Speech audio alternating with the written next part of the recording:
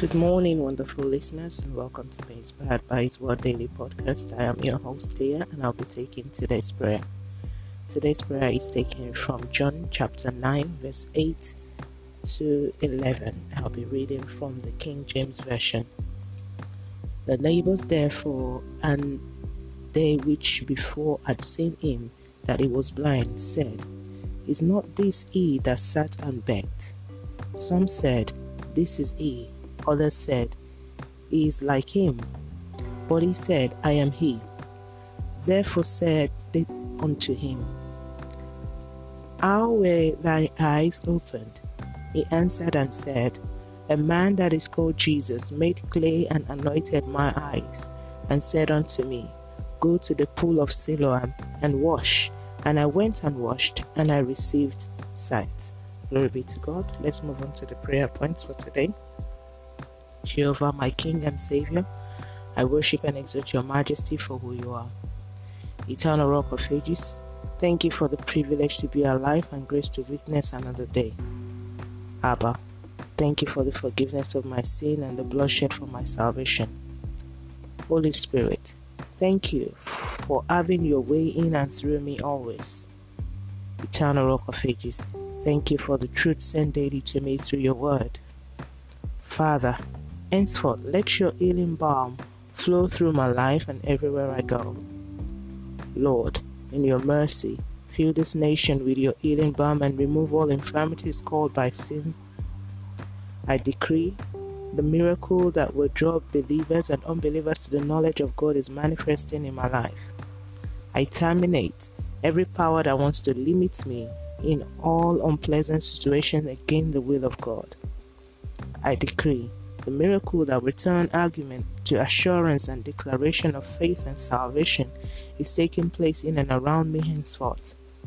Lord, in your mercy, remove the wrath of sin from this nation and nations around the world. Father, put an end to predicted or unpredicted famine and hardship in this nation and nations around the world. I decree there is a turnaround that will cause a new song and a new dawn worldwide in Jesus' name. I decree over, mention what that thing is.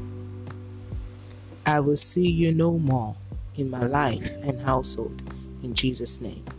I decree over the lives of many battling with any type of disease and infection, the Lord's hand is putting an end to it in Jesus' name. I decree concerning the verse used for this daily prayer and all impacted by it, Jehovah has released us from all bondages of sin and death, physically or spiritually, in Jesus' name. Now it's time for a personal prayer.